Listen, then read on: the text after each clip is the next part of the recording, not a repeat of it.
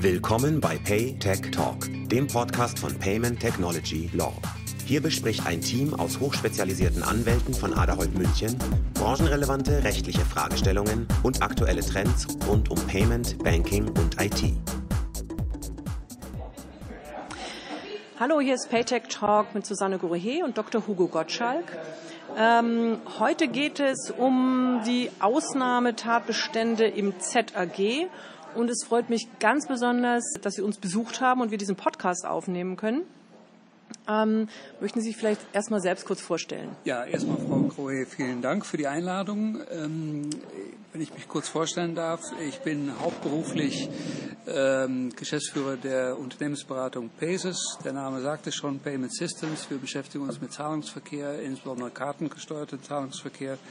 Und sagen wir nebenberuflich oder mein zweiter berufliches Standbein ist, dass ich Geschäftsführer bin des Prepaid Verbandes hier in Deutschland. Ja, vielen Dank. Sicherlich bei sehr vielen Leuten in der Prepaid-Branche also das Gesicht auch des Prepaid-Verbandes und mit guten Connections dafür bekannt zur BaFin. Und deswegen zu dem Thema BaFin, es gibt eine Vorabinformation. Auch gerade zu dem Thema Ausnahmen, die BaFin nun im Dezember veröffentlicht, obwohl ja das neue ZAG erst im Januar 2018 in Kraft treten wird. Wie kommt es, dass die BaFin so schnell ist? Das ist erstmal sehr erfreulich. Gut, wir haben es noch nicht, die Veröffentlichung, aber der ganze Markt wartet darauf, inklusive wir. Es ist ganz wichtig und das hat man, sagen wir mal, bei der PSD 1 gesehen, dass dieser Bereich immer für den Marktteilnehmer unklar war. Das war natürlich gut für Anwälte, das war schlecht für die BaFin, die hat viele Anfragen gehabt. Teilweise war es auch inkonsistent. Die eine Sachbearbeiterin hat A gesagt, die andere B. Es gab auch bei der BaFin keine klare Linie bezüglich dieser Umsetzung dieser Bereichsausnahme, die schon in der PSD 1 vorhanden war. Also fällt man rein, ja oder nein? Jetzt hat die BaFin selbst ein großes Interesse daran, dass wir jetzt mal eine Klarstellung bekommen. Und nicht nur die BaFin ist daran interessiert, sondern auch der Markt. Es sollte so sein, das ist die Zielsetzung, dass wenn man dieses Merkblatt liest, dass es dann völlig klar ist man rein oder draußen im Ausnahmebereich. Vermutlich gibt es natürlich noch viele Fälle, wo es nicht klar ist oder nicht klar sein wird und dann ist ein Einzelgespräch oder Einzelanfrage bei der BaFin erforderlich. Aber die BaFin möchte also nicht mit diesen vielen Anfragen sich beschäftigen und wir haben ein Stück Marktklarheit und das haben wir auch im Prepaid Verband immer gesagt, dass ein Unternehmer auch im Hinblick auf seine Investitionen für die Zukunft muss er wissen, geht es oder geht es nicht und bin ich in den Ausnahmebereich oder nicht. Wo der Ausnahmebereich genau liegt, wo die Grenzen liegen, das ist dann, da gibt es natürlich unterschiedliche Marktinteressen. Aber Hauptsache, wir kriegen Transparenz und Klarheit. Und dieses Ziel verfolgt die Industrie und verfolgt die BaFin gemeinsam. Und deshalb war das auch sehr konstruktiv, in der Zusammenarbeit hier nach einer Lösung zu suchen. Ja, das klingt wirklich so, dass die BaFin da, wie soll ich sagen, kundenfreundlicher wird. Wohl für uns Anwälte hätte das natürlich alles sehr, sehr kompliziert bleiben dürfen. Aber an sich ist es ja schon auch befriedigender, wenn man eben eigentlich auch wirklich weiß, was man Mandanten raten soll. Und wenn wir vielleicht so ein bisschen in Medias Res gehen und mal den Ausnahmetatbestand des Limitierten Netzwerks angucken. Können Sie denn ein bisschen erläutern, was jetzt die bedeutenden Änderungen sind, die bis zum bisherigen Status quo geben wird? Also bislang sind die Marktteilnehmer oft davon ausgegangen, ein gutes Beispiel ist Lidl, dass eine Franchise-Kette oder eine Lösung mit Einzel, wo teilweise selbstständige Unternehmen mit drin sind, dass das automatisch zum E-Geld führt. Sie sehen also eine ganze Reihe von Gutscheinkarten zum Beispiel im deutschen Markt werden heute als E-Geld eingestuft von den Anbietern selbst, weil man sagt, okay, es ist nicht 100% sicher. Gehen wir lieber auf Nummer sicher oder dass sie tatsächlich bei der BaFin angefragt haben. Ich weiß nicht, aber es gibt viele Produkte, die heute akzeptiert werden unter eine gemeinsame Akzeptanzmarke. gutes Beispiel wie das Lidl oder auch die Esso-Card oder Edeka-Card sind also gute Beispiele. Da finden Sie immer sehen, okay, das ist E-Geld. Oder wird das E-Geld eingestuft? Ob es E-Geld ist heute, darüber kann man sich streiten. Auf jeden Fall haben wir das. Es gibt auch viele Gutscheinkarten, die also auch in diese quasi 3-Parteien-Systeme rausgegeben werden, die nicht als E-Geld eingestuft werden. Es gibt Unklarheit. So, und die große Veränderung, die es geben wird, ist, dass wenn man unter einen gemeinsamen Marktauftritt, einen einheitlichen Marktauftritt, und das ist ein ganz entscheidendes Thema, also nicht so sehr die rechtliche Konstruktion zwischen den Issuer, Herausgeber der Karte und die Akzeptanzstellen, das ist nicht entscheidend, das kann eine Konzernlösung sein, das kann eine genossenschaftliche Lösung sein, aber entscheidend ist für den Konsumenten, für den Karteninhaber der einheitliche Marktauftritt. Also wenn das Lidl-Logo draufsteht, dann und das eben immer sozusagen ähnlich aufgebaut ist und man unter diesem Logo, dann würde das reichen. Ja, oder ein gutes Beispiel, was wir heute auch diskutiert haben, als Beispiel eine McDonalds-Geschenkkarte. Das ist eindeutig eine Franchise-Struktur. Wenn also McDonalds hier in Deutschland eine Karte rausgeben würde, und die Karte ist dann, sagen wir mal, ist das berühmte, die gelbe Logo da drauf, dann wird das angesehen als eine Handelsmarke, kann dann auch als sogenannte Zahlungsmarke sein. Das heißt, man braucht nicht eine zusätzliche Marke, sondern einfach die Handelsmarke ist dann der einheitliche Marktauftritt. Und für den Konsumenten ist es ganz klar, der kennt gar nicht die Struktur. Der kann sein, dass McDonalds ist ein eigenständiges Unternehmen und keine Franchise-Struktur. Woher soll das wissen? Aber der einheitliche Marktauftritt ist entscheidend und das würde bedeuten, gegenüber der heutigen Situation eine erhebliche Liberalisierung, was eigentlich im Markt von vielen begrüßt wird. Ja, ja. Das klingt ja wirklich gut, also das klingt ja wie vorgezogenes Weihnachten. Für manche Teilnehmer, für andere Teilnehmer, die, sagen wir mal, lizenziert sind und sagen, okay, lieber Kunden, liebe Handelskette, wir können euch gerne, wir haben die Lizenz und wir können das gerne machen. Für die ist es vielleicht nicht kein Weihnachten, sondern Pfingsten, die Erleuchtung. Genau. Die Erleuchtung. Ja, natürlich. Wer von der Lizenz lebt, hat dann ein Problem. Genau. Vielleicht noch mal zum nächsten Ausnahmetatbestand. Es gibt ja auch Limited Range. Gibt es da ähnlich große Änderungen? Die gesetzliche Änderung ist, dass die Europäische Kommission in der Direktive da reingeschrieben hat, also sehr begrenzte Auswahl. Früher hieß in der PSD 1 begrenzte Auswahl von Güter und Dienstleistungen oder von Waren und Dienstleistungen, jetzt heißt sehr begrenzte. So, das heißt, alles deutet darauf hin, dass die Europäische Kommission eine weitere Eingrenzung bezweckt hat. In Deutschland hat das auch dazu geführt, bei der PSD 1 schon, dass es sehr restriktiv gehandhabt wurde. Das heißt, Deutschland hat eigentlich in der PSD 1 die Sache viel strenger und viel mehr eingeschränkt gesehen als die anderen Länder. Ja. So, das heißt, die ganze PSD 2, diesen Ausnahmebereich, führt dazu, dass wir in Europa vermutlich in anderen Ländern eine Eingrenzung bekommen, aber dass Deutschland sich mehr öffnet, damit wir dann ungefähr eine Harmonisierung hinkriegen. Um konkret die Frage zu beantworten, und das war auch eine Industrie, die mehr oder weniger im Fokus stand, das war die Tankkartenindustrie. Ja. Das ist das einzige Beispiel, wo man wirklich sagen konnte, in der PSD 1 gab es da große, massive, wie das in dem Text da drin stand, massive Zahlungsvolumen, die, sagen wir, unter der PSD 1 durchgesegelt sind. So, und diese Tankkarten, da wird es erhebliche Veränderungen geben. Eine Tankkarte, die heute bei Limited Range für Tanken eingesetzt werden kann, aber je nachdem, wenn der Herausgeber sagt, okay, du kannst auch, in der Regel sind das dann auch zum Beispiel Flottenkarten, die von Unternehmen rausgegeben werden, dass man sagt, okay, du kannst auch als Fahrer kannst du auch Zigaretten damit kaufen, deine Zeitung, deine Coffee to go, ist alles kein Problem. Ja, da steht schon in der Gesetzesbegründung drin, dass eben das, was den Menschen sozusagen antreibt, nicht mehr dazu gehört, aber, also wenn man jetzt bei der Tankstellenkarte, aber eben Benzin, Schmierstoffe, Wischerblätter. Genau, und da ist dann alles, was das Auto bewegt, das ist dann noch mit drin, nicht was den Menschen bewegt.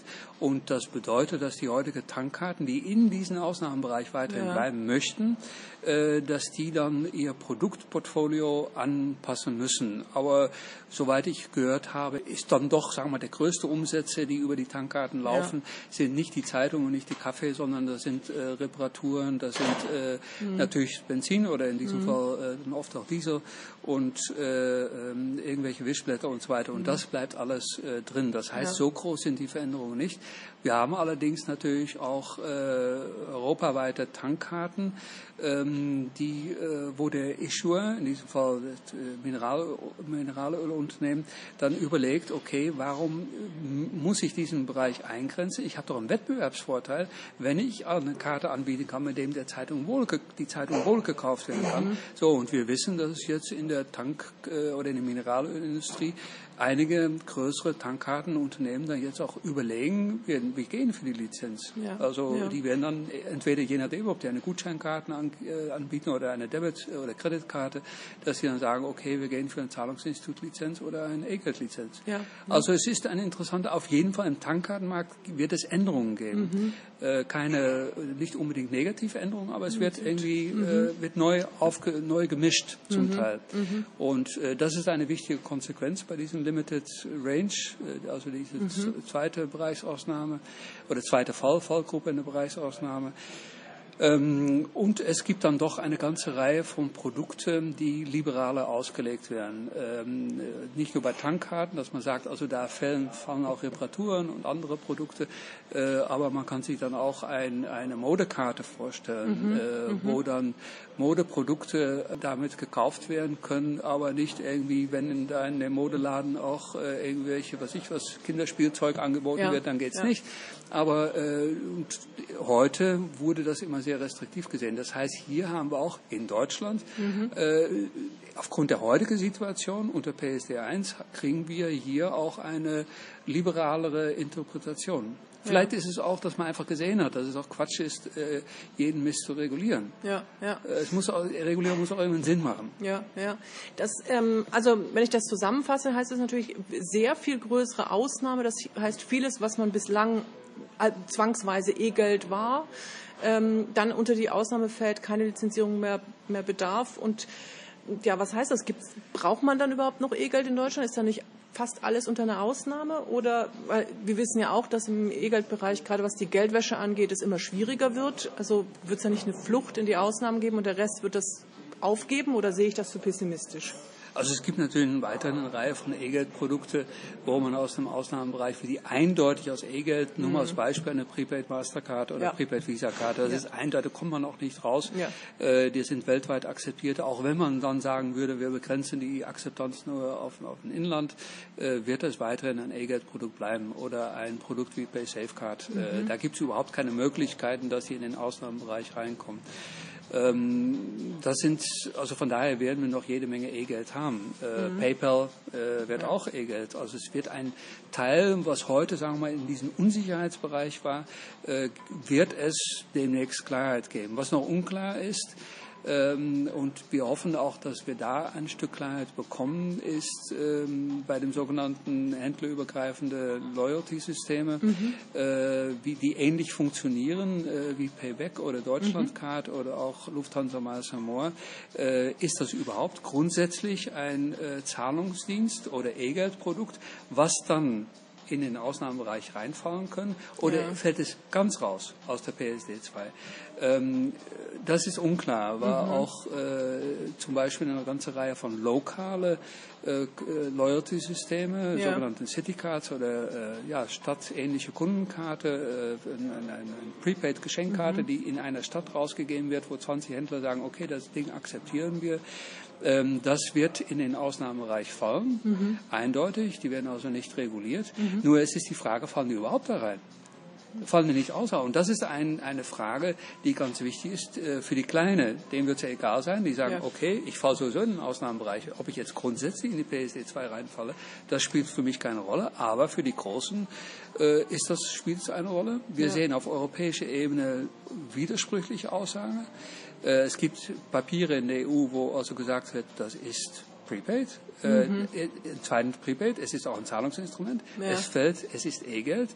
Österreich hat sich ganz klar committed, dass sie gesagt haben, das ist E-Geld. Auch hier haben wir fehlende Harmonisierung. Ich habe vor kurzem ein Gespräch gehabt mit einem großen nationalen System in England. Ob die überhaupt reguliert wird, da spielt es überhaupt keine Diskussion. Die wussten gar nicht, worüber ich rede.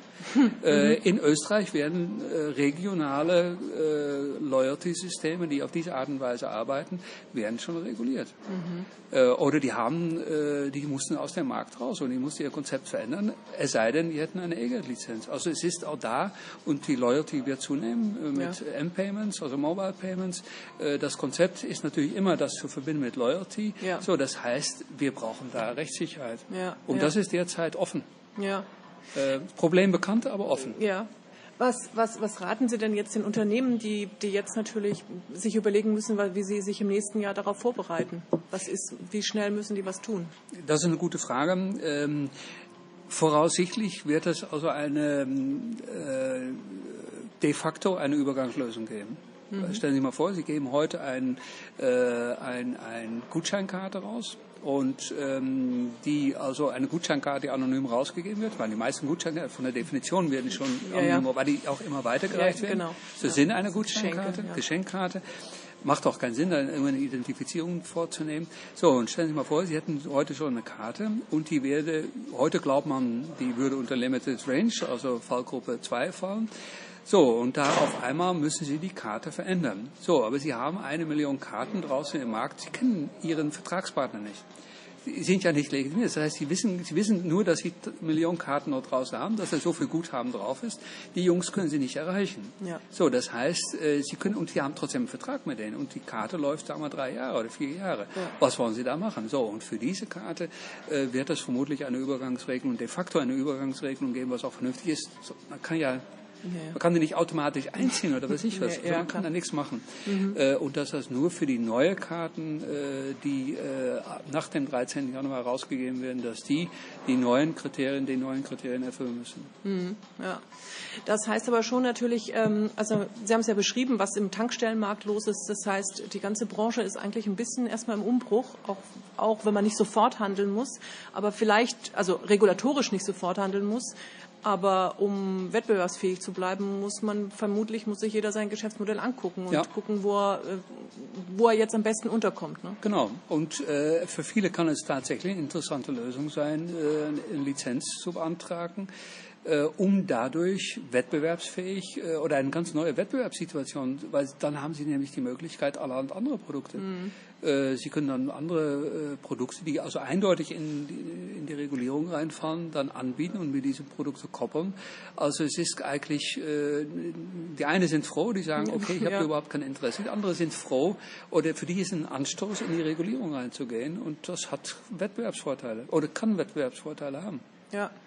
Das ist ein super spannendes Thema und es hat mich sehr gefreut, das jetzt so genau und aus erster Hand beleuchtet zu bekommen. Ich bin gespannt, ob wir Reaktionen darauf bekommen und ich glaube, dass sehr, sehr viele reinhören würden. Vielen, vielen Dank, Herr Dr. Godschalk. Ja, Frau Koher, vielen Dank, habe mich sehr gefreut. Das war PayTechTalk, der Podcast von Payment Technology Law. Schön, dass Sie heute dabei waren. Weitere Informationen zu Payment, Banking und IT finden Sie auch auf paytechlaw.com und in unserem Newsletter.